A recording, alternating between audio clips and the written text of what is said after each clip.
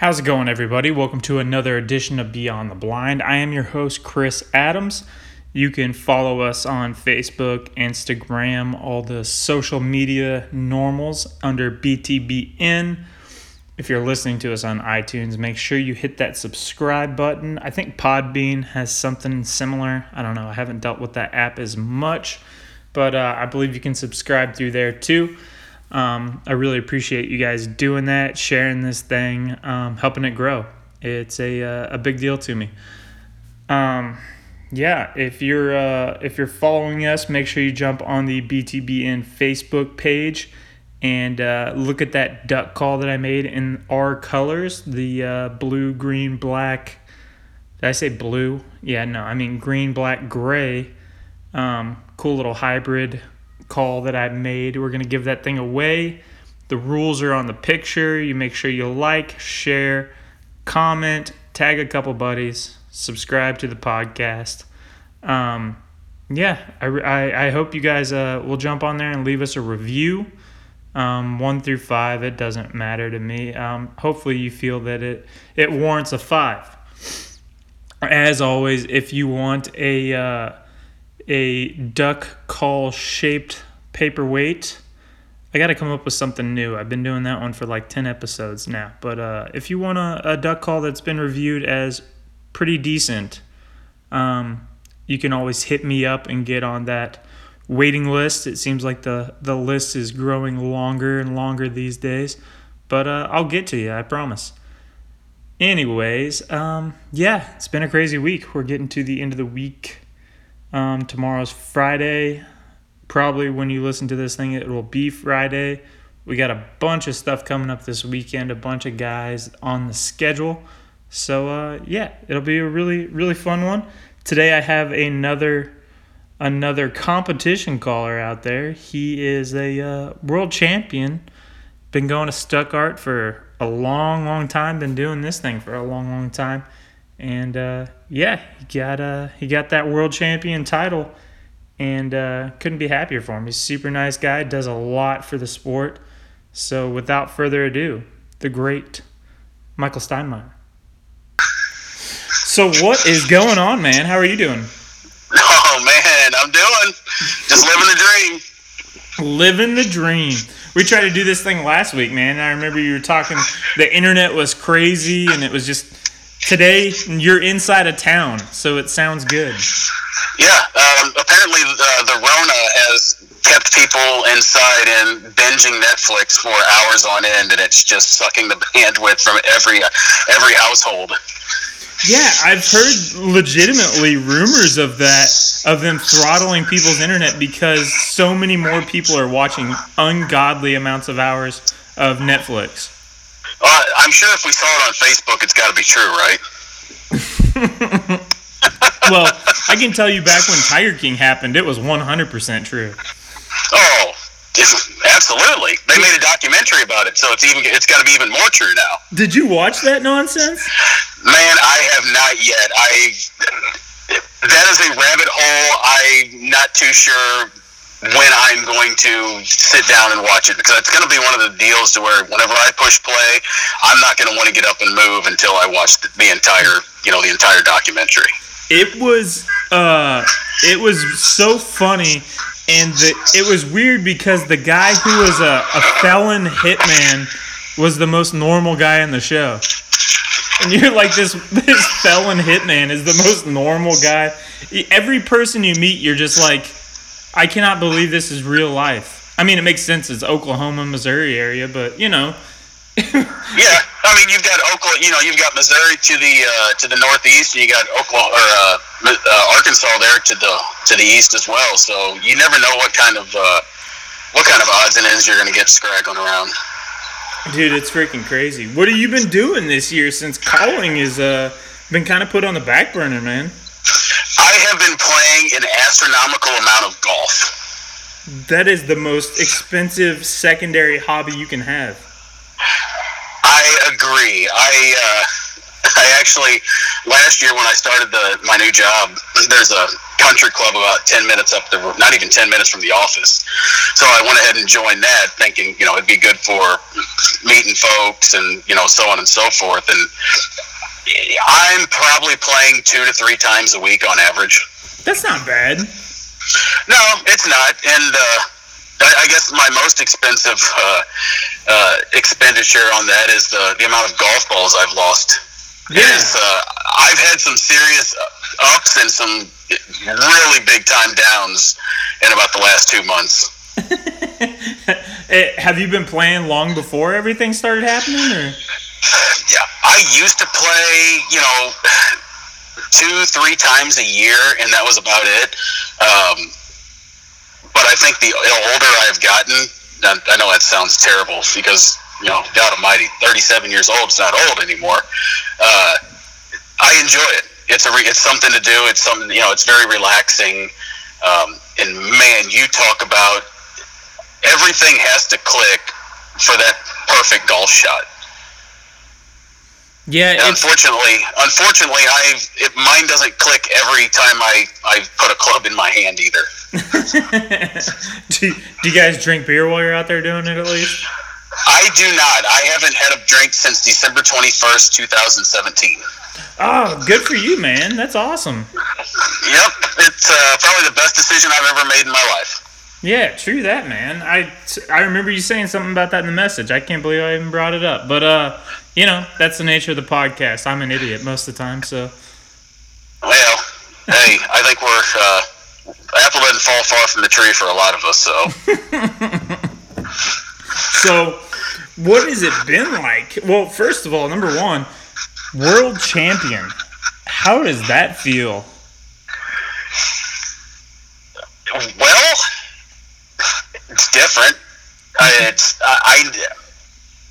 I really want to tell you that I can't wait to blow a duck call again, but sitting here in the situation that we're in with everything going on, I don't want to blow a duck call now for whatever reason, but to still sit here and think about, man, I did it.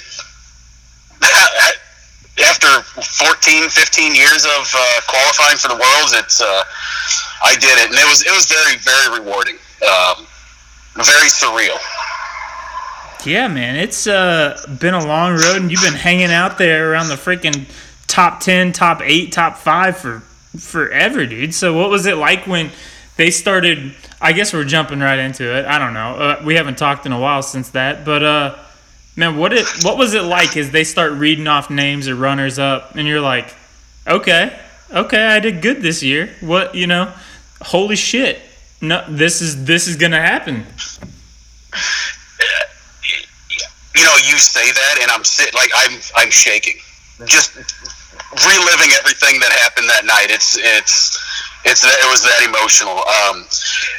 We were standing up there, and and I think Ben Marlowe was standing next to me, and I looked at him, and I'm like, Ben, I think I just won this son of a bitch.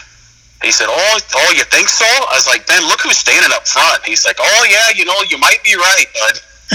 And they start naming everybody off, and they named David St. John there, a lot earlier than what I had thought, because I thought David had blown really well too. Then they keep on going down the line. They get to 4th runner up and 3rd runner up, and when they got to 2nd runner up, and they called out Phil. I think it was Phil who was 2nd runner up.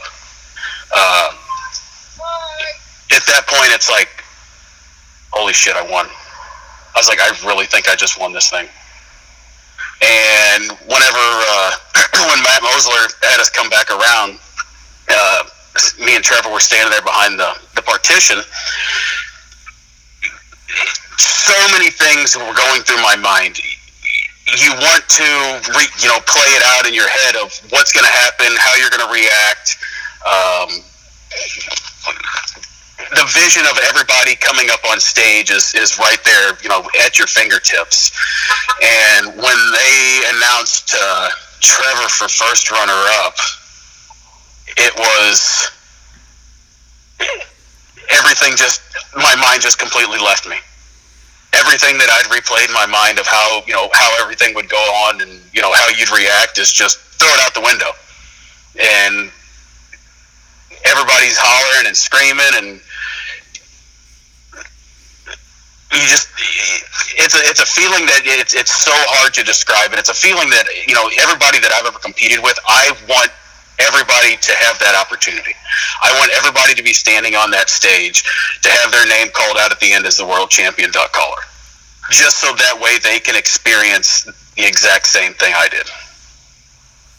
It's amazing, man. It was so cool to see, just looking on from, because I didn't go this year, and just looking at different guys and following it and seeing what was going on. And they were like, they announced you as the winner. I was like, Steiny finally got his, man. Like, how passionate that I know that you are for the sport, how much time that you've put into the sport, and how many different competitions that I've seen you go to, and just the short amount of time that I've been following. I've been following freaking competition calling for a fourth of as long as you've been punching your ticket to Stuttgart. Like, when I was younger, I'd go up and see some of the Rogers stuff, but I never followed it like that. So I was super happy to see you get it, man. I don't know. There's just some guys that you're like, the more guys that I talk to, it's kind of that thing where there's, 55, 60 guys total? Is that? I think there was 56 this year, that was the least amount of contestants I've ever competed with. Is it normally around 80? At one point, I want to say we had 80 people in that contest, and that was a long evening. And so that gets to there's 80 guys competing in that thing, and I've probably had in-depth conversations with 10 to 15 of them. And some guys that probably 5 of them that I've talked to a lot. So you develop relationships with the dude. So you wanna watch it as a fan, and whoever wins. But when you have somebody that you talk to and you watch and you follow how they do win that thing, it just, as a fan of it, it's like, dude, that's awesome. And that's exactly right. And I can remember, 2006 when I qualified for the first time, I didn't stay for the entire contest. I got cut in the second round, and so I think I rode down with Keith Allen, and he got cut as well. And after it was over, we hit the road back to New Madrid because, well, what else are we, we're an hour, a couple hours away. We're going to duck hunt the next morning, obviously. So 2006, I didn't really, was my first year. I really just gotten my feet wet. So I hadn't, everybody knew who, Jimbo was, everybody knew who, your top 5 guys year in and year out. You knew who they were. You'd seen them in a couple of different contests. You'd listen to their routines, trying to develop your own routine. So, and then 2007, I think I finished in the top 10 for that year. And then, you start building more, and like you said, building more and more relationships with people. And it really hit me, I guess, in 2000. I guess it was 2009 when Mike Anderson won, because me and Mike Anderson, I had met him probably in 2003 or 2004, and we kind of got somewhat started at about the same time. We talked once, twice a week. We saw we'd see each other handful of times a year. You become more than friends at that point. You become almost like family. And that year we all stayed, him and I stayed at Will McBride's duck camp down there by Balmeda, and went to the contest, and Mike ends up winning. And when you watch somebody that you consider almost like family, the emotions run just as deep then, I think, is what they do whenever, you win, whenever you win a particular contest, of something of some meaning. So I would say that's probably when it hit me the hardest, that this is more than just a bird whistle. This is a family. This is something that, to cherish and hang on to for the rest of our lives, because, the friends that I've made over the last 15, 16 years are friends I'll have for, until it's my time.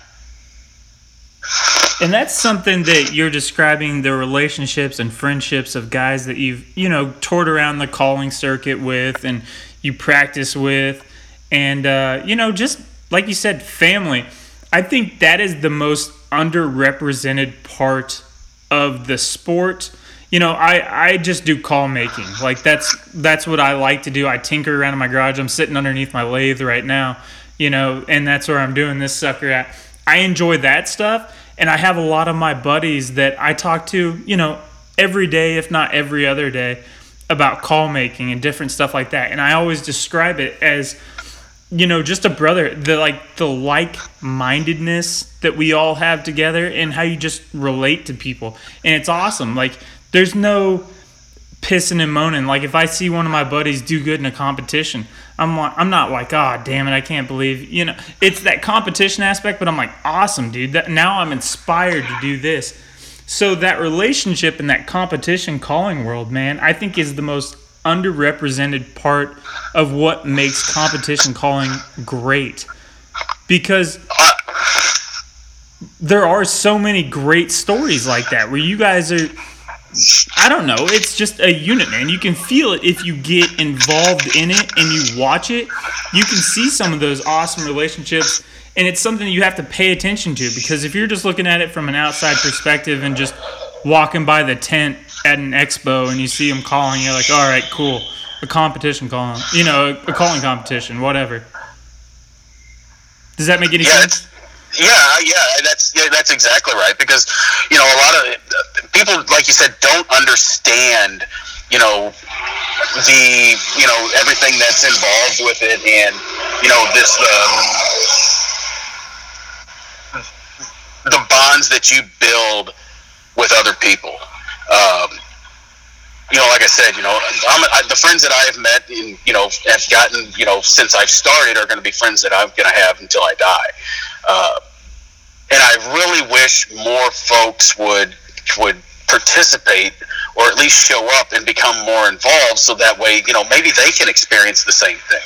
Because, I see that with kids. I see that with a lot of the kids contests where you've got, 12, 13-year-old kids who are all competing, together. And, well, hell, the kid that lives in Missouri is, talking to his buddy that he sees twice a year who lives in, California, Louisiana, somewhere like that, and that's where it starts.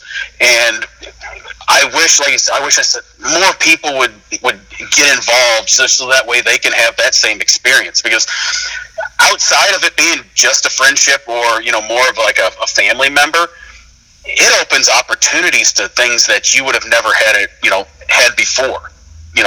Stepping foot on a duck calling stage. I mean, I can't tell you how many different opportunities I've had in the years to, go visit a buddy and go hunt somewhere that I never would have, been able to hunt. That's what I think, would really benefit a lot of it, is just for folks to, grasp the concept of, hey, win, lose, draw, it is what it is. You can't win them all. You're gonna win far more than you ever should have, and you're gonna lose even more contests than you thought you should have won. So you gotta set aside that take your licks, lose, but build the friendships, build the whole concept of expanding to new places. And open up. That's a great way of putting it, man. That's one thing that I was talking with Teddy about the other day. I don't know if you listened to his, but it seems like the guys that are in, especially on the goose side of things, Stuttgart always has a bigger draw, but like you said, it was smaller this year than you can remember, is the guys that are in it, there's a lot of guys that are just killers. 1 through 20, 1 through 30. Anybody who runs up there and blows 3 clean could potentially win this sucker.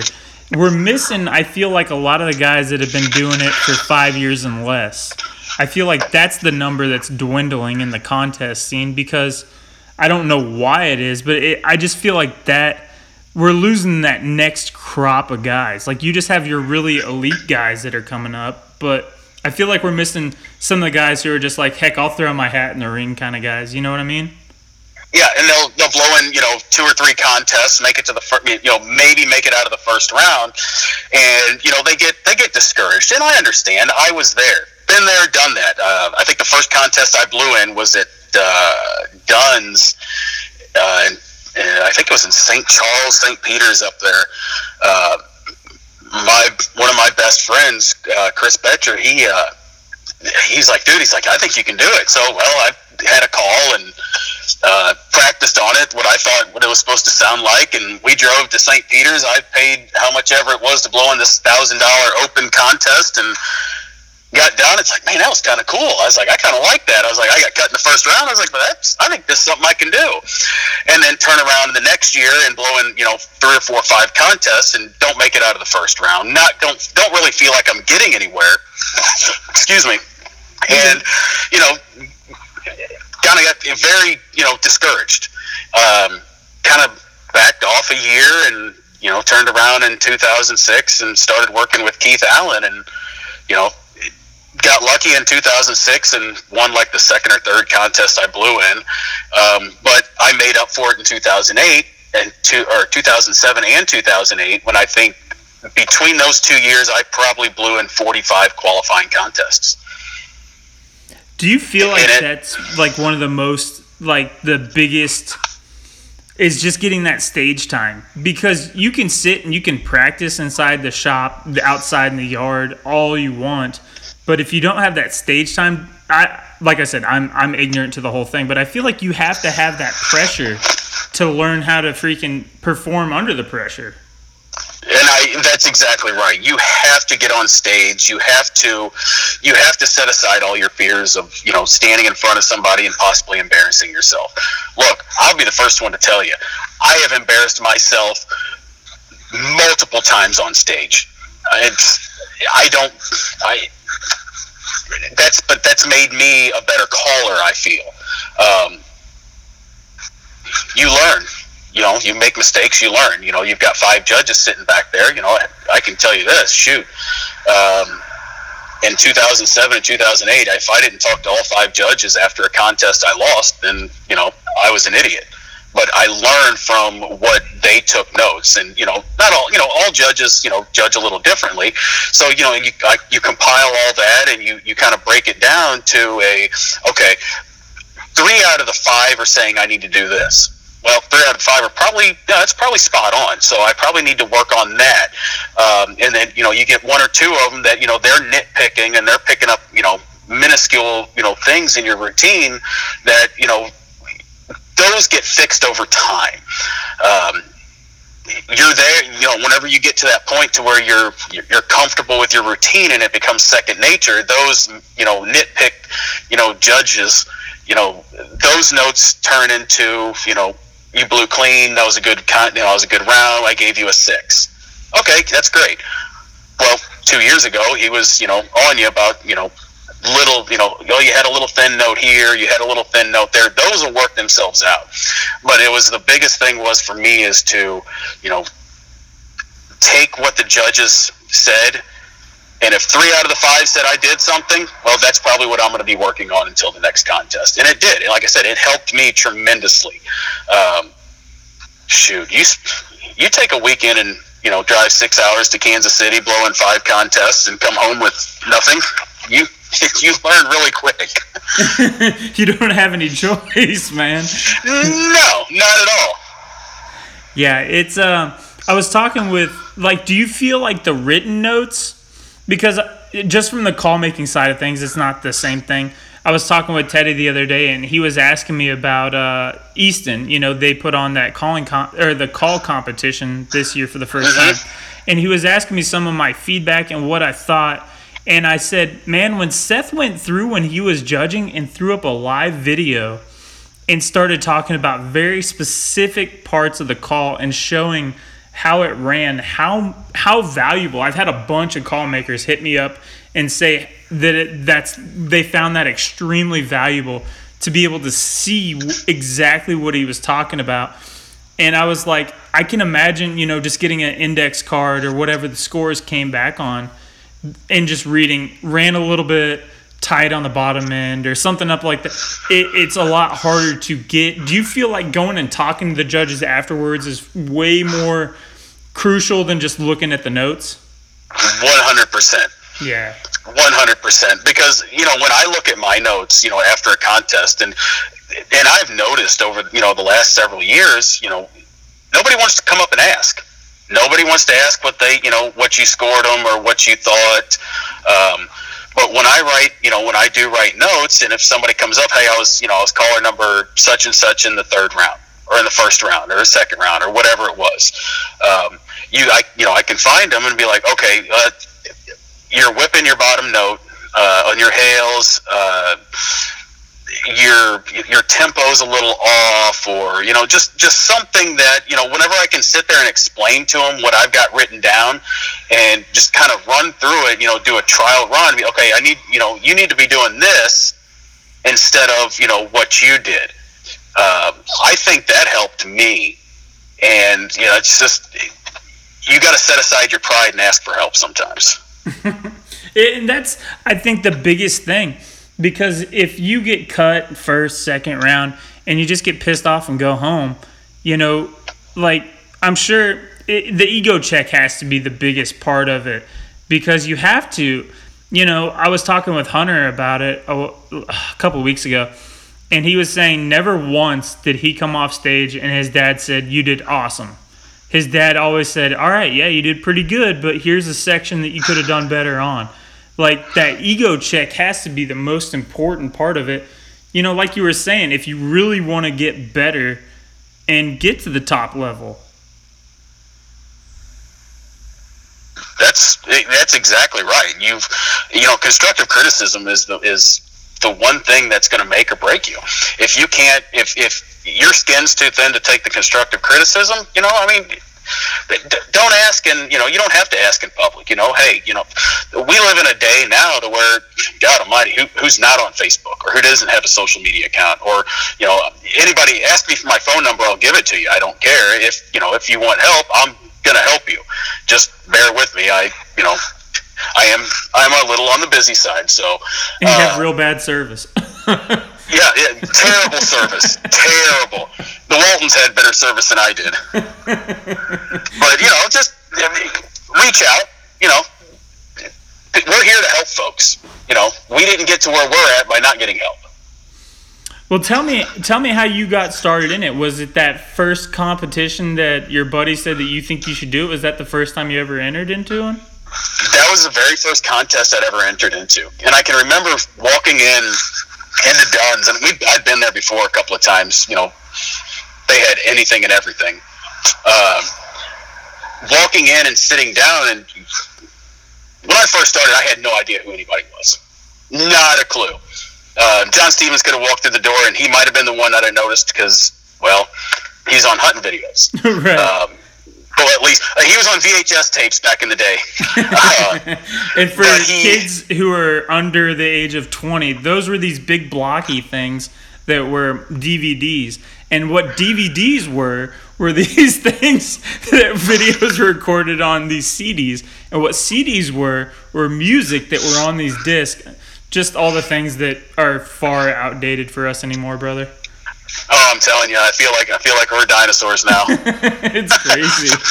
But I remember sitting back there and seeing all these people, and everybody was talking amongst one another, and getting me to see that firsthand was like, oh, that's kind of cool. These guys are talking about shooting scoters and eiders on the East Coast. I got one guy sitting next to me talking to another guy. He's like, man, he's like, dude, I got this giant deer on trail cam. He said, showing pictures, and I'm like, wow, this is kind of cool. So obviously blowing the contest, get my ass handed to me, but and then it kind of took off from there. I become more and more interested in it. That's back, I think we still had dial-up internet back then, and couldn't use dial-up in the daylight hours. It was too slow, so I'd wait till about 10 o'clock at night, and I found Bernie Boyle's routine on the Chambers website, and I guess that would have been his 2002 routine, World Championship routine, his third round. If I listened to that once, I bet I listened to it 100 times. And that's where I started to be able to build a foundation for the routine that I started to blow. 18 years ago. That being able to watch helped me. I'm a visual learner. I'll sit and watch and listen, and I'll pick up things and improve from there. So watching him helped tremendously. It kind of gave me a foundation of where to start. And then in 2004, I think I went to Burlington, Iowa, Peoria, went to Memphis, and I think I went back to Dunn's that year as well. And got curb stomped, everyone. And then in 2006, whenever I qualified, it lit a fire that I didn't realize that, just how involved I would become. And like I said, to me, winning is great. Everybody wants to win. Don't get me wrong. But like I said, the things that I've cherished the most over the last, 14, 15 years of, qualifying for the Worlds is, the relationships that I've built with everybody.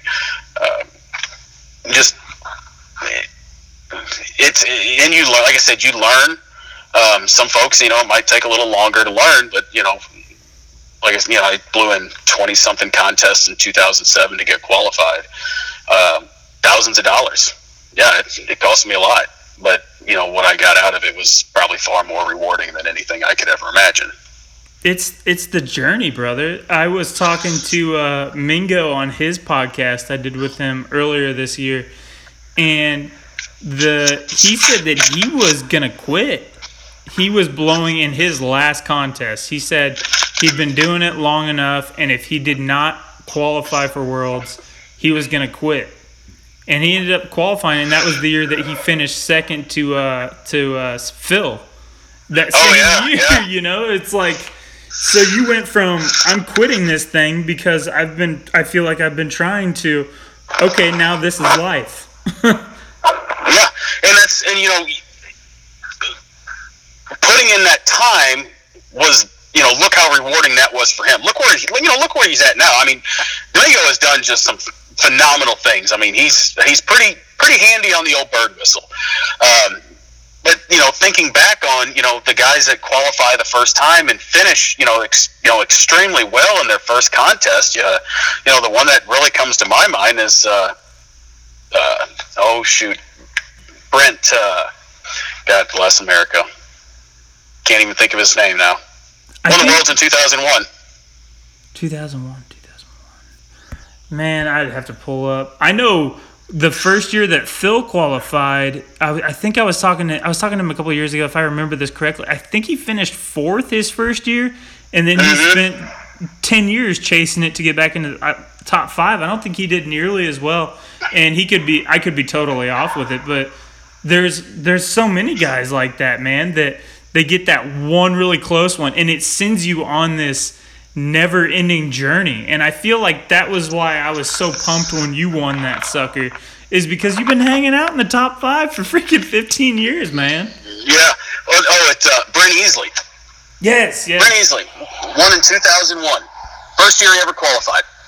And I can remember him telling me that whenever he went to contests,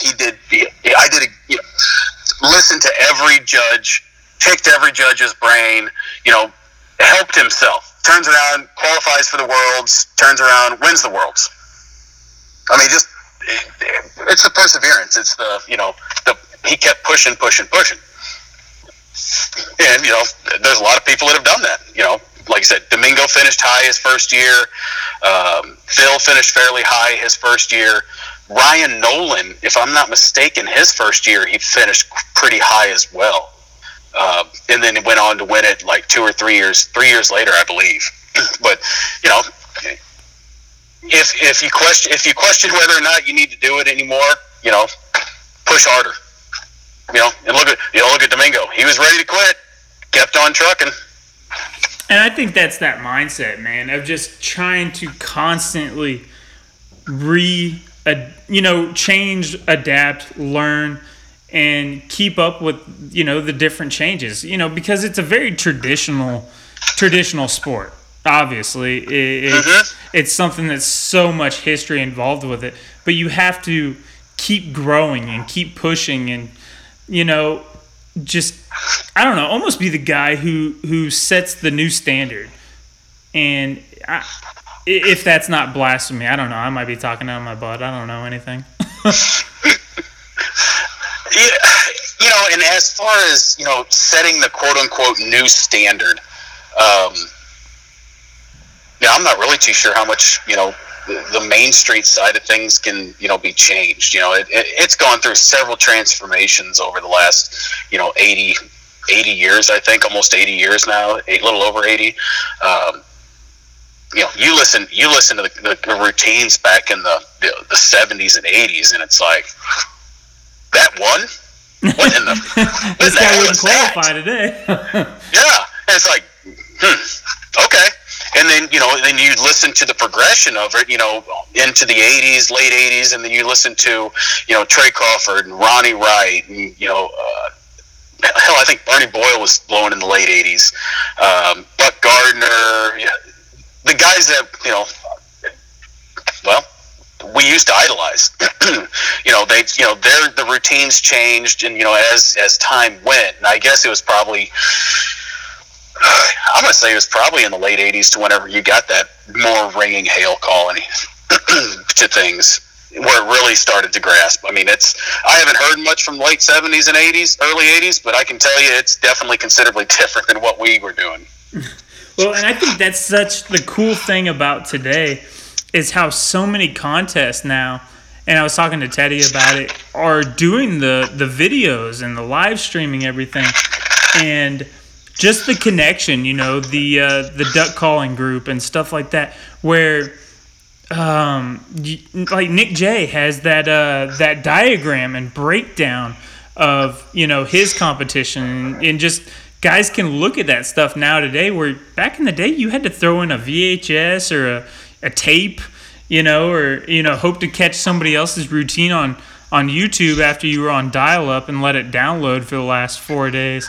Like, I think the instant feedback that you can get from you're a world champion. And if I had a question, I can send you a message, and I know that you would give me your opinion. Like, I think that's so valuable today. And it is. And it really is. Because even whenever I got started, we didn't have iPhones. We didn't have phones that would, record, routines. Hell, we had them old, Nokia 5100s we'd play Snake on. Yes. And I mean, you get 20 text messages a month and 100 peak time minutes. I mean, you're kind of stretched thin there. So, we had those little pocket cassette recorders, and just those little cassettes. I wish I could find them, because I'd love to go back and listen to the progression from 15, 16 years ago to now.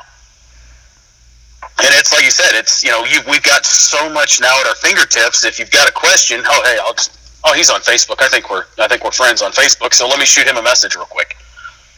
Yeah, and I think that's helping the people who are wanting to get into it, man. I was talking with Teddy about it, and I don't think it came out right, but I think it's easier as somebody who maybe even thinks about getting into competition calling to throw up a video on the group and enter a competition there versus having to jump on stage. Like, to exactly. Yeah, like I can post a video and feel far less nervous than having to be up on stage. And I think that's a good introduction. I think it came out wrong in his podcast. Like, I wasn't trying to say that people would be assholes to you or anything like that. It's just more of, as the caller, you feel more relaxed than having to be up on Main Street. You're comfortable in your own surroundings, because hell, I'm the baddest son of a bitch in my garage. Exactly. But the minute you get on stage, it's like, oh, it's gone. So this thing, what Kyle Jones has been doing has just, dude, it's fantastic. I don't know if you saw it or followed it at all. Oh, yeah. Dude, he's taken the mantle of being an amazing representative for the freaking sport, dude. I can't say enough good about what he's doing for this, because, with, like you said, with this the uncertainty of contests right now, and as we know, unfortunately, Easton's canceled, and we're all devastated. We hate it.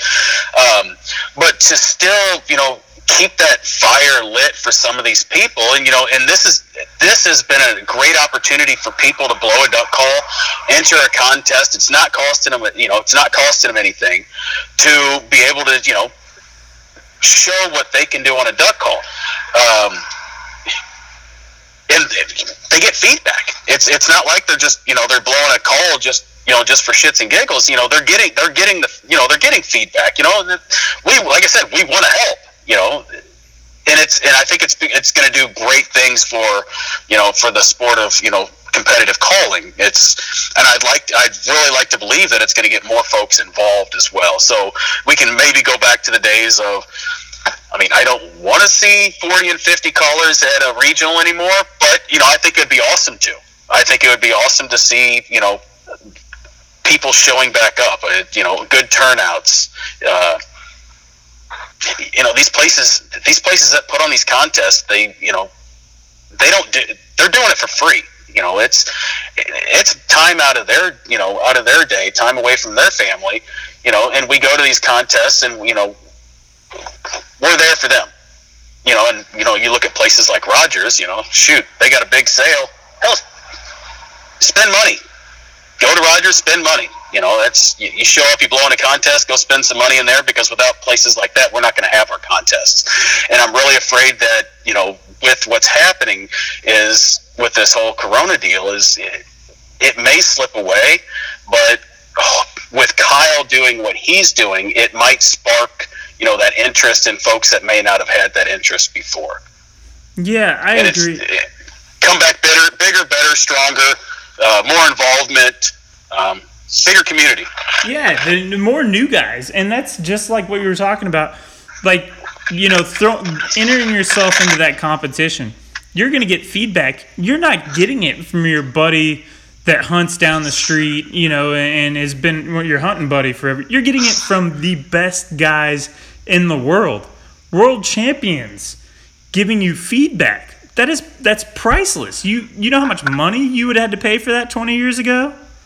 Oh, yeah. You think about it. You think about the money that you spend to get what you get out of it. Yeah, it's costly. So, and then like I said, with kids to be able to get on the internet now and blow a routine and be able to learn from it, they're completely bypassing the whole, travel 5-6 hours, blow in, 2 contests and go home, with the tail tucked between the leg. I think this is going to give folks, the opportunity to, learn more than, even before. I agree, man. And I think just capturing that audience, you were talking about people coming out to the shows. And from my side of things, not being a competitor, I enjoy seeing a good contest. Like, when you get ingrained in it and you start watching the contest and you start seeing, oh man, this guy got this guy last week at this contest, and now they're going back and forth, and how's it going to come out at Stuttgart? Like, that's exciting to me to see the competition going back and forth. It's not a I hate this guy competition. It's a friendly rivalry, but it's still fun to watch. And as a fan, I think there's so much that if you're just passing by, say, you're going to Bass Pro and you're grabbing some decoys for this sale or Rogers or whatever competition you're at, Presley's, and you're like, hey man, I'm going to sit down and watch the tent because I saw this guy on a Facebook Live video and I kind of want to watch this competition. Maybe there's something to this thing, and then maybe they jump into it.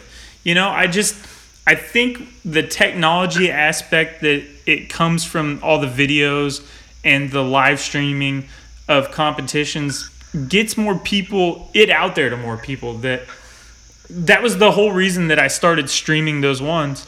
Is I was laid up, I had freaking surgery, and I couldn't go to Rogers. It was like the first time in 3 years I couldn't go to Rogers. Get a decoys, layout blind, whatever, stop by the contest booth and see, other friends that live in Kansas City. That's only a couple hours from me. It's not a big deal. But I was like, I wonder who's winning. And I know Seth was live streaming it. And he was also in the damn competition. So I couldn't ask who's gone, what's happened, or anything like that. And that's why I was like, dude, there's got to be a better way for people to see this. And I'm glad Rogers does it now and people are streaming this, because if you can't go to the competition, at least you can see it and get interested in it. No, that's exactly right. I mean, that's, you can watch, and I'll use Stuttgart's contest, the Worlds for, as a prime example. I can't tell you how many folks that I know, personally and very well, that, everybody around, home, that I'm friends with, acquainted with, they know I blow in these contests, and, I've done fairly well in the past. But they always, they'll get online and, they'll watch some of the world's contests. And, people talk on there, you know what the scores are, where who stands, where. But after the worlds, the people that reached out or, congratulated me, that said, man, we knew you could blow a duck call, but, we've watched it on on Facebook a couple of times, but we listened to the whole thing. That was awesome. That right there, that's cool. I'm sorry. For somebody who has no freaking idea what the hell we're doing on stage, or, what kind of noisemaker we've got, for them to say, man, that's awesome, I enjoyed watching that, that's cool. To me, that is freaking cool. So if you can get people to, who don't give a rip about, duck hunting or duck calling, to, show some interest in it, what kind of interest is that showing in, the people who do duck hunt, who do blow a duck call, who sit at home and watch this? What kind, that could, light a little fire for these folks, just give it the opportunity. I agree, man, because it's something that I hope starts to come back. Like Stuttgart, is one of the contests. I was talking to Teddy about it, he's like, only 12 people entered the goose competition this year. And that's insane.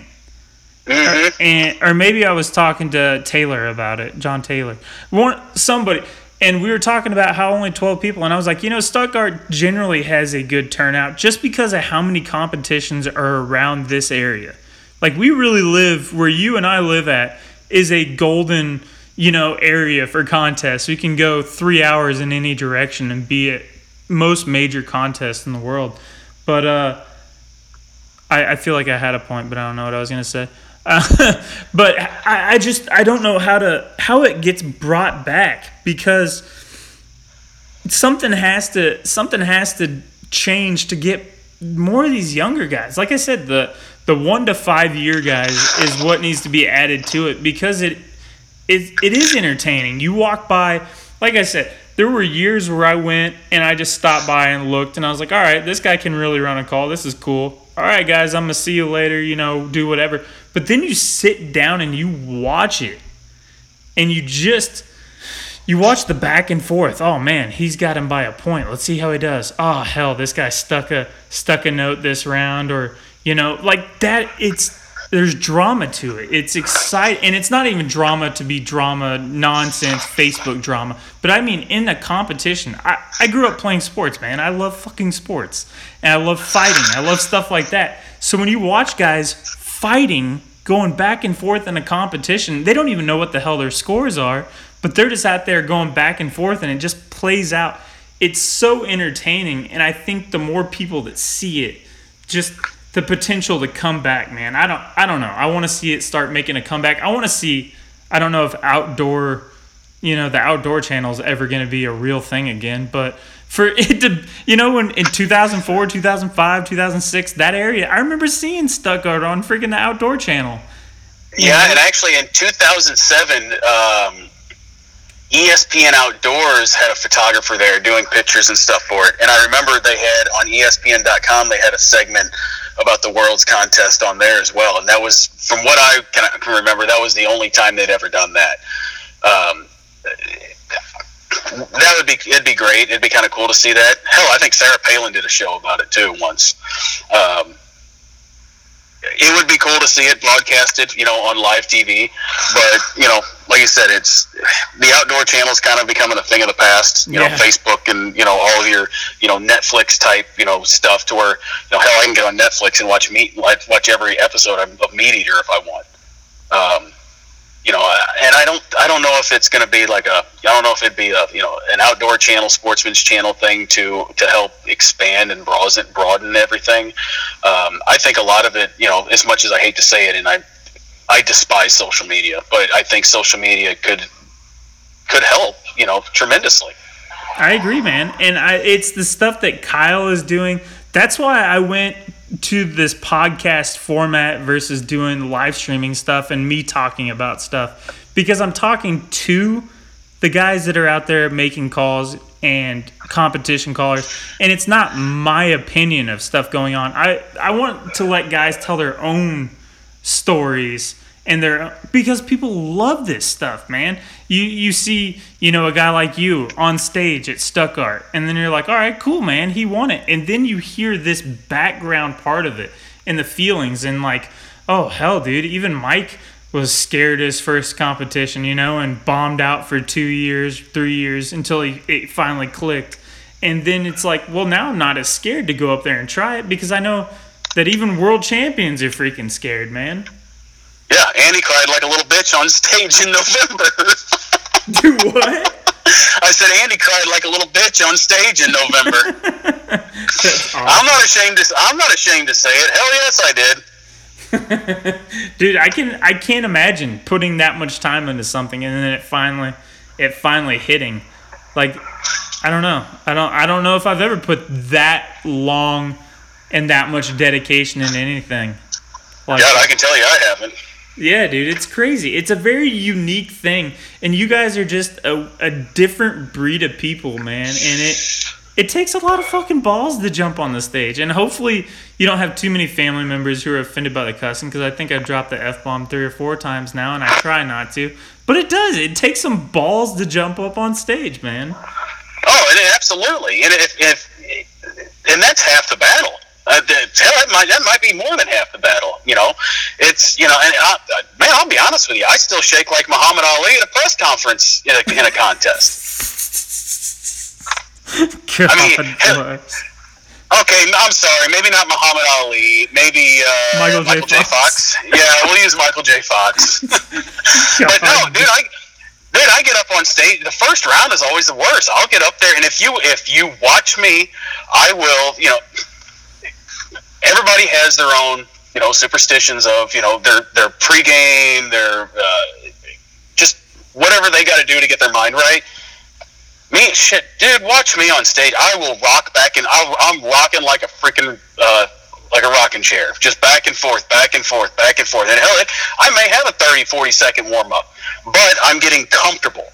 I'm getting, how I to where I feel like, okay, I'm ready, let's go. And it's just, and I'm shaking, dude. I walk off the stage, and I'm wondering, am I going to make it down these stairs, or am I going to fall down, and I'm going to have the ambulance come over here and pick me up? I think in 17, I watched somebody fall down the freaking stairs. Like, they slipped. They didn't get hurt or anything, but they slipped, and they just kind of laughed it off. But I remember seeing that. That may have been the only year I didn't go to Stuttgart. It was either 16 or 17. I can't remember. But one of those years I didn't go. I'd qualified. I'd won the regional that Foils had up there. It was in Louisiana. And I'd won that regional, and I was working offshore still at the time. And God, our schedule would change every other hitch, and it's like, well, okay, well, I'm home for the contest. I'm going to blow. And then, a month or a month and a half before, it's like, they're like, okay, we're going to switch schedules. You're going to you're working a 4-2 schedule now. I'm like, son of a bitch. So didn't blow that year, but still, I still qualified. But yeah, dude, it's shake. I mean, it's you shake. I still shake. It's anybody who says that they don't. I mean, I dare to say that they're not being 100% truthful. If you stick in the warm up or lock the call up in the warm up, what is it like trying to blow a routine after that? Because I've seen countless guys doing that in their warm up, and then it freaking locks up, and you're like, oh God, how is he going to run a routine after that? You can get the call free, but it's like the nerves of that. For me, that's, and I do the same. I've got the same warm up. I've had the same warm up for several years. I'll run through it. Run through my my low end ducks, and I'll blow them. Then I'll blow like my transitions. And if I make a mistake in there, if I stomp on my second duck and not open my throat, okay, I'll blow it again until I get it. And then once I get it and I feel comfortable, it's more muscle memory. Then at that point it's like, okay, stupid, you have to keep your throat open. So I'll run back, I'll run back through it, blow it clean, and then just kind of move on. And you have to set that, you got to put that in the back of your mind. You've got to get it, as far away from, your focus, your focal point. And then, because when you nod your head to go, it's go. It's all or nothing. It's so you've got to put that back. Like, okay, I know I just did that in my warm up. You don't need to be thinking about that because you're going to do it. If you think about it, it's going to happen. Is it almost better to have it stick in the warm up? So you're like, well, there's my fucking hiccup of this run. At least it was in the warm up. For me, honestly, it doesn't make a difference one way or the other. Gotcha. Just and like I said, after so many years of doing it, it's like riding a bike. I haven't blown my damn duck call since the Worlds, but I feel like I could find it somewhere and pick it up, and I could blow my hails, I could blow my ducks. Now, am I going to get through a routine without passing out because I have no wind? Probably not, because I'm fat, overweight, and I just don't think I can get through a whole routine at this point. Got to build up that cardio, man. What are you gonna? What's the plan for this year? Like, are you gonna go to Rogers? If I don't even know what competitions we're having this year, man. Man, don't make me lie to you. There's so much uncertainty right now with what's going on. Last I heard, Rogers is still, not 100% on sure what they're going to do. I mean, we're a month away. Yeah, that's weird. I've already written everything off this year. I'm not holding my breath for anything. Hell, I'm not holding my breath for Stuttgart to happen. If it does, it does. That's great. If it doesn't, that sucks. I freaking hate it. But there's entirely too much uncertainty as to the future of 2020. Hell, if we'd have looked at a crystal ball last year and said, oh shit, time to bypass that, we're going 19 to 21. Yeah, it's so weird because now you have this stupid dust storm that people are freaking out about, and it's like, there's a dust storm? Yeah, exactly. I guess there's some dust storm coming from Africa that the media is trying to overhype, and it was like, okay, I wanted to know what the Great Depression, the Dust Bowl, all these different things were like. I just didn't want them all in a 4-month span, Well, they say history repeats itself, and it's doing a pretty goddamn good job of it right now. Dude, it is bipolar as all get out. I mean, it's worse than Missouri weather. Well, people don't understand that one either, because you're another Missouri guy, man, and when I lived down south, it was just always hot and humid, and I'm like, man, you should move to Missouri. It could be 95 here one day and snowing the next day. No, I wouldn't mind seeing some snow. Shit, it's been 2 or 3 years since we've seen snow down here.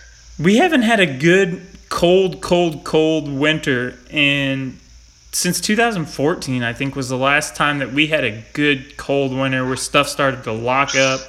We started getting on the creeks and just beating the crap out of ducks. And it's like the last couple of years, man, we've had ducks the last 2 weeks of season. Because over here on this side of the state, unless you go over to like the Kansas line, there are not ducks to be had, man. It is a sad state of affairs.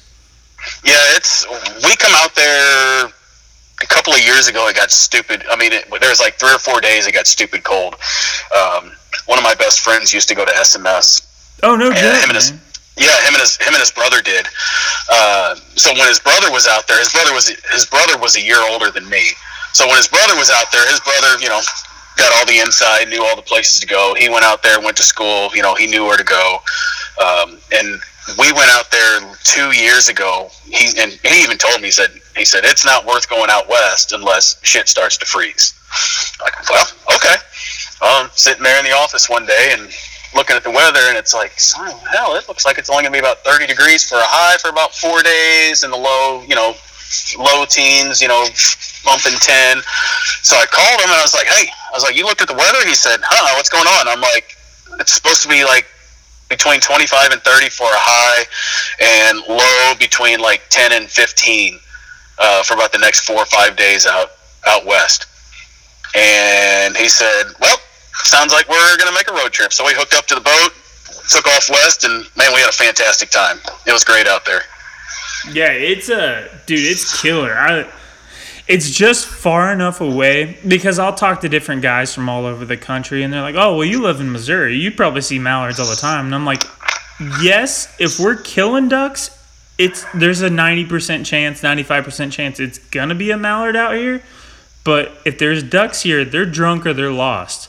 Like, we are in between two flyways by 300 miles on either direction. So if the weather gets real jacked up, we start getting a lot of birds. But yeah, shit's gotta freeze from Mountain City to probably Clinton or so, or hell, even down as far as Springfield. Once shit starts freezing from Mountain City south, from what I've gathered and what I've seen, that's when you guys start to get them. But you look, on a map. I mean, hell, we're almost due east-west of each other, and it is. I mean, Missouri very well could have the most diverse waterfowl habitat in the United States.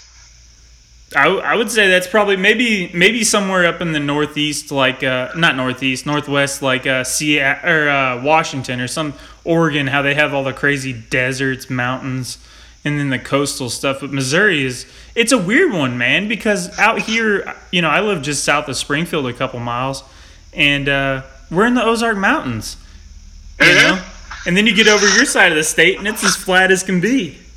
Yeah, and I mean, when I went out there for the first time, the very first time I went out west, we went out and hunted Four Rivers. I think we hunted the open unit, and it was the strangest shit I've ever seen. I mean, we're bobbing around, up, over the hills and up and down the valleys, and I'm like, where the hell are we going? And next thing you know, we come up over this rise, and it's like, holy shit. He's like, yep, about 4,000 acres of open ground. I'm like, get you some, bub. And Four Rivers is even a weird part. That's even a more flatter part of the state. From Joplin, like all the way up to Kansas City. If you run that state line, I run a delivery route out there, and I had a route all winter, and it's like 2.5 hours away, and I'd just be texting all my buddies.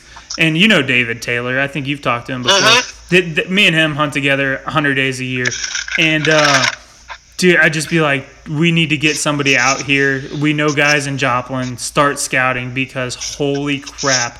You'll have 4 ducks in Springfield, and you'll have, 20,000 out there like it's nothing.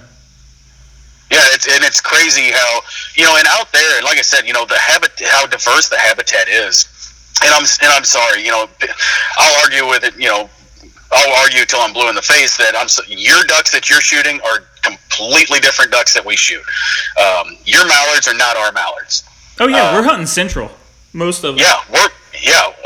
We freeze. Our ducks are gone. You freeze, your ducks are going to stack up on reservoirs. I mean, hell, you've got, I don't know what Table Rock gets, but I know I've heard of stories of guys going to Table Rock just to shoot golden eyes and shoot a bunch of damn divers. You've got, was that Palm de Terre over there? Mm-hmm. They can sit on Palm, they can sit on Truman, they can sit on Stockton. They've got so many places to sit on open water, and hell, they dry feed. Oh yeah. I mean, we don't see that like you all do. We'll see it, once in a blue moon, but the conditions have to be absolutely perfect. But we don't see the dry feeding. Even whenever we're just starting that freeze point, of everything locking up, our birds will, they'll hold as long as they can, and as soon as it's done, they're bumping south.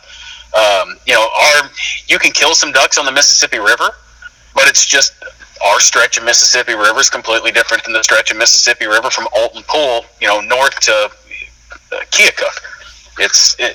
it's night and day. And from northwest Missouri, north central Missouri, all the way down to the boot heel, we're flatlanders.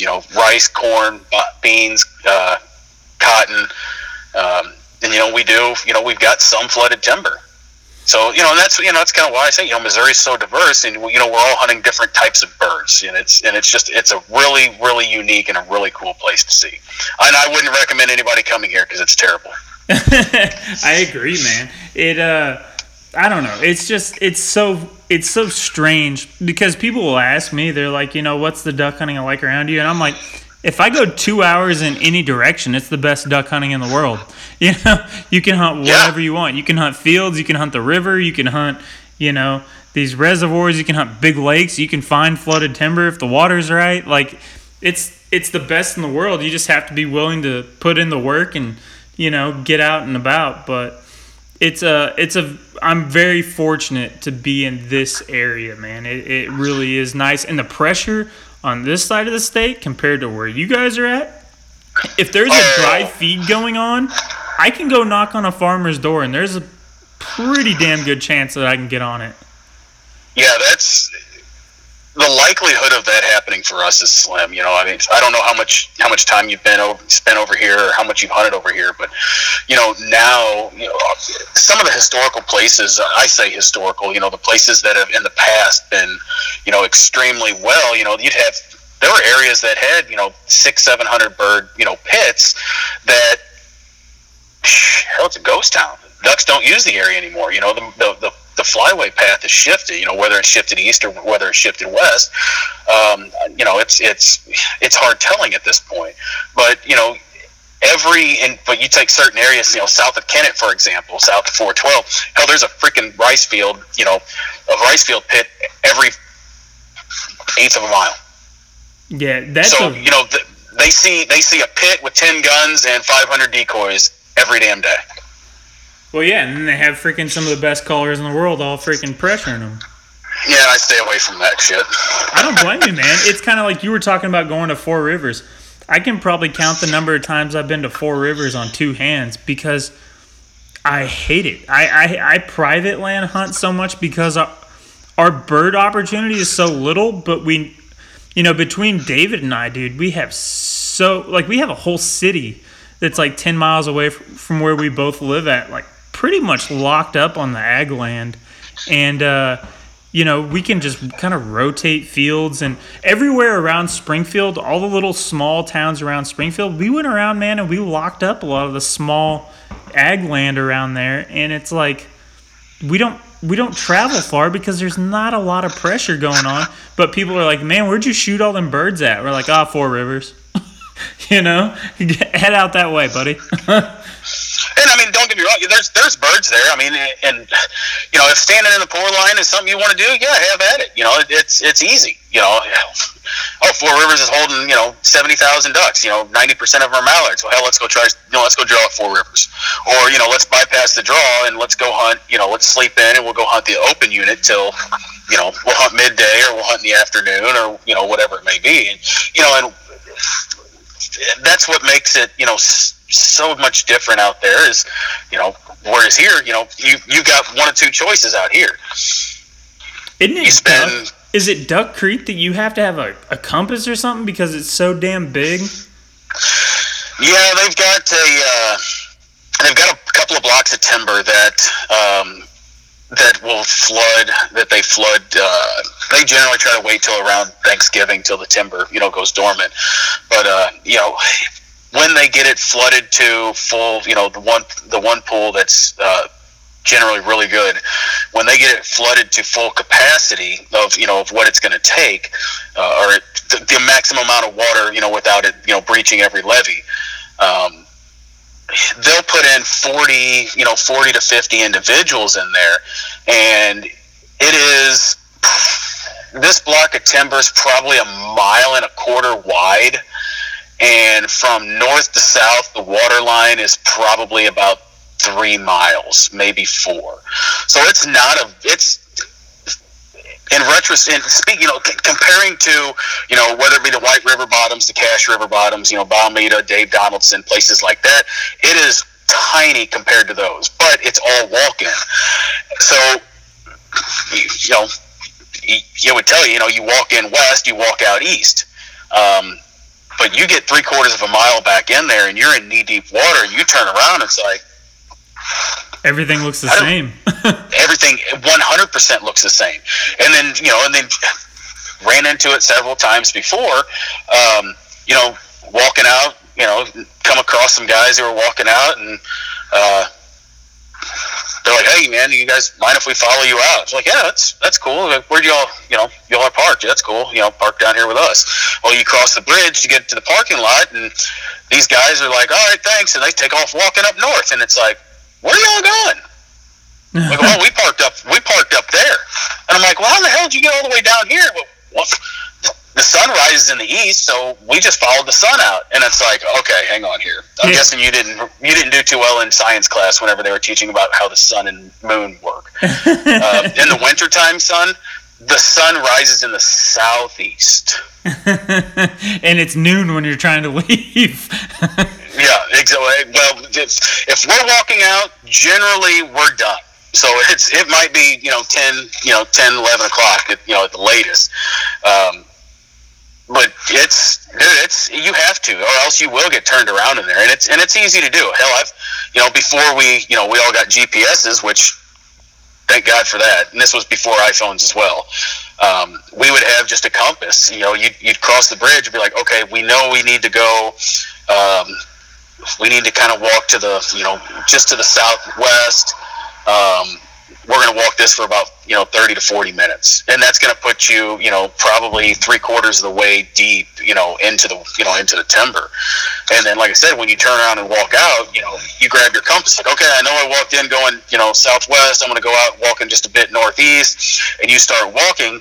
And I'm terrible with a compass. I can look at a compass and know which way I'm going, but as far as pinpointing what direction I need to go to get to that exact location, I can't do it, I'll be honest.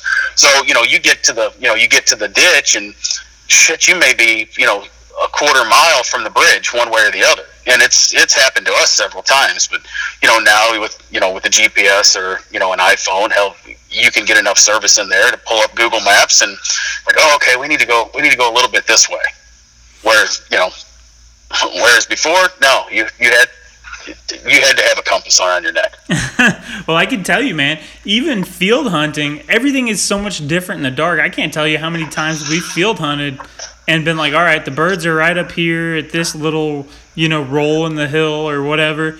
And then the sun comes up, and I'm like, well, hell, man, we were supposed to be 200 yards further up. Everything just looks different in the dark, so it's real easy to do that stuff. Oh, yeah. Like I said, when you walk in the woods and it's dark and you've got a headlamp on, you're not walking 4 miles an hour in shin deep water. I can tell you that. It's just it's a slow stroll. And then you get, like I said, you see certain things on the way in, and whenever you come back out, it's like, oh, hey, there's the tree that looks like a pecker, or hey, there's that deer stand we passed. Okay, we're heading in the right direction. It takes a little, you see something and it takes, but you have to, in order to get you in that right direction to go back, you have to have a compass, because if not, man, walking in, I've seen it, you walk in, you catch your bearings off your GPS and look at your compass and be like, okay, I need to walk this way, and you walk for, 5, 10, 15 minutes, and you stop, and you look at your GPS again, and it's like, well, son of a bitch, where am I at? Hell, I'm freaking way further south than I need to be. So you turn around and collect your bearings and point her back to the north a little bit, and you walk another 15 minutes, and well, next thing you know, you're so far past what your projected line should be. But when you're walking and you go around trees, you're never back on the same line. We had one of the best honey holes that we still have on public land. Me and my buddy were going to go hunt this really big bend in the river, and we were up at Stockton, and it was frozen. I mean, just everything had been locked up. Probably the last really cold winter we had, maybe 12, 13, something like that. And we're like, man, I really want to go hunt this bend because I think there's going to be enough ripples going in the water. No scouting or anything. It's just I've hunted that area before, and I was like, let's get way back in here and hunt this little clearing area. and we had a good idea where it was at, and it was snowing like a SOB too. So we're just wandering around, and everything that we're finding is locked up, and we're like, crap, dude, crap. So we finally come to open water, and it's like right as shooting time is getting ready to go down, and we're like, well, this is not ideal, but there's open water. It's 10 feet wide, and half of it's frozen, but we're just gonna throw out something here, and we'll figure it out at the end of the hunt and go walk and try to see what this little bend looks like. And we were maybe 100 yards from that bend, just down the creek a little bit, and we watched 500-600 fucking birds circle this thing all morning long. And on Stockton, around this area, that's pretty damn good. That doesn't sound like anything to a lot of the guys listening that are in Arkansas. They're like, 500 or 600 birds, I wouldn't get up for that. But all within a little, like the size of a house size little bend in the creek. I mean, it was just a black circle. And every time it gets real cold, we'll get back there on that sucker. I think we shot a 3-man limit in 5-6 minutes. And we were just stopping and laughing in between. We're like, this is so dumb. And yeah, man, we just keep hitting that thing every time it gets cold because we know where it's at. That's awesome. Yeah, and that's, and when we went out west a couple of years ago, we went to Stockton, and that's where he wanted to go. So, and to me, from where I'm at to come over there, it's a lot different. And like I said, the birds use the lake to water and, fly out to dry feed in the afternoons. So, to be able to, hunt a spot in the morning, hunt it till 10, 11 o'clock, shoot, I don't think we shot a limit, but, it was, they were good shoots. And, we told them, we had 5 or 6 of us with us, and it's like, all right, hey, we're going to jump in the boat. We're going to go scout real quick. So we'd be gone an hour and a half, and, we'd find, you'd come around the lake, and that lake is, dude, I don't know how people run that lake, because I knew I was going to hit a damn tree. Yeah, I knew it was going to happen. Bad. Yeah, hell, I'm sitting there running in 30 foot of water and watching. I'm like, shit, there goes a tree. Well, that's probably not a good thing. And my buddy's over there. He's like, you might want to get in the channel. I'm like, I'm in 30 foot of water. I'm not in the channel. And he said, I'm like, well, okay. So we piddle around the lake, and you'll find probably, like you said, a couple hundred birds here, a couple hundred birds there. You come around a corner, and back in a little pocket, there's 1,500 mallards, and it's like, I'm really gonna try to hunt 1,500 mallards. Okay, you know what? Let's do it. Go back in the next morning, and you shoot them. You're not shooting into all 1,500 at once. It's like, they come back, they go out to feed in the morning, they come back, and they trickle back, shooting at 10, 20 birds a whack, and it made for a fun shoot. It was definitely pretty cool to be able to do that. So I see what you're saying. It's worth it. It's cool. It's crazy, man. And you think freaking Stockton's bad. Truman is so much worse. If you get on the west side of Truman, you have Highway 13 that runs up to Clinton from Springfield. If you get on that west side, dude, these stumps there, I think that's where the best waterfowl hunting is at. I'm not as versed in Truman as a lot of guys are, but, dude, it is some sketchy boat riding. I like walking in a lot of places because I like to live. And, it can get real sketchy out there real quick. Yeah, I know Matt Rogers fishes Truman quite a bit, and he sent videos, and there ain't no way in hell I'd be up on pad running across that lake. Yeah, no. It scared the shit out of me. You have somebody dies every year out there, man, during duck season. God, that does, and it's probably because they take a 1436 pond hopper and load it down with 5, 6, 7 dozen decoys, 4 guys, and a 9.9 motor. Yep, exactly. And then the wind starts rolling, and it's like, well, we're in big trouble now, buddy. You need to do one of 2 things: either get the hell out before it happens, or just go ahead and plan on camping. Yep. Well, brother, I know you're hanging out in town. We've been going for an hour 15 already, dude. It's crazy. Yeah, mighty. It's crazy. It's been long overdue, man. I really enjoyed the heck out of this. Dude, it's been great. I appreciate the invite. It's been fantastic. Absolutely, man. I would love to have you on again, and hopefully we start seeing some contests, and hopefully everything's everything's safe and everybody's doing well. I don't ever want to downplay anybody who's gotten sick from it or their family members gotten sick. But hopefully this thing gets going. We can kind of get back to normal life and start seeing some competitions again. Yeah, I agree, man. I'm far too social of a person to be stuck at home all the damn time. I feel you, man. The Netflix is definitely running thin these days. Yeah, you can only watch so much of it. Well, you get yourself on that Tiger King and you tell me how many crackheads are on that show. I think it's about 99%. That sounds like a good one. I'll definitely have to look at that. You know, that might be a good part 2 podcast of the critiquing of the Tiger King. I'd be down, brother. And anytime you want to come on, dude, I would be happy to have you.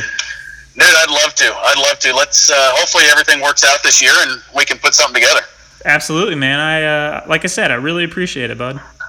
Yeah, hey man, thanks a bunch. Yes, sir. And you have yourself a good night, buddy. You do the same. Take care, man. All right, bye. All right, guys. Mr. Michael Steinmeier, Steiny, as everybody calls him. Just super stoked to see him win that sucker this year. He's been doing it for a long time and as nice as guy as they come. And fellow Missouri boy, can't ever go wrong with that. You know, he's a good one. So hopefully you guys enjoyed it. Get out there, share this sucker, leave some reviews. Really appreciate it. Yeah, have a good one.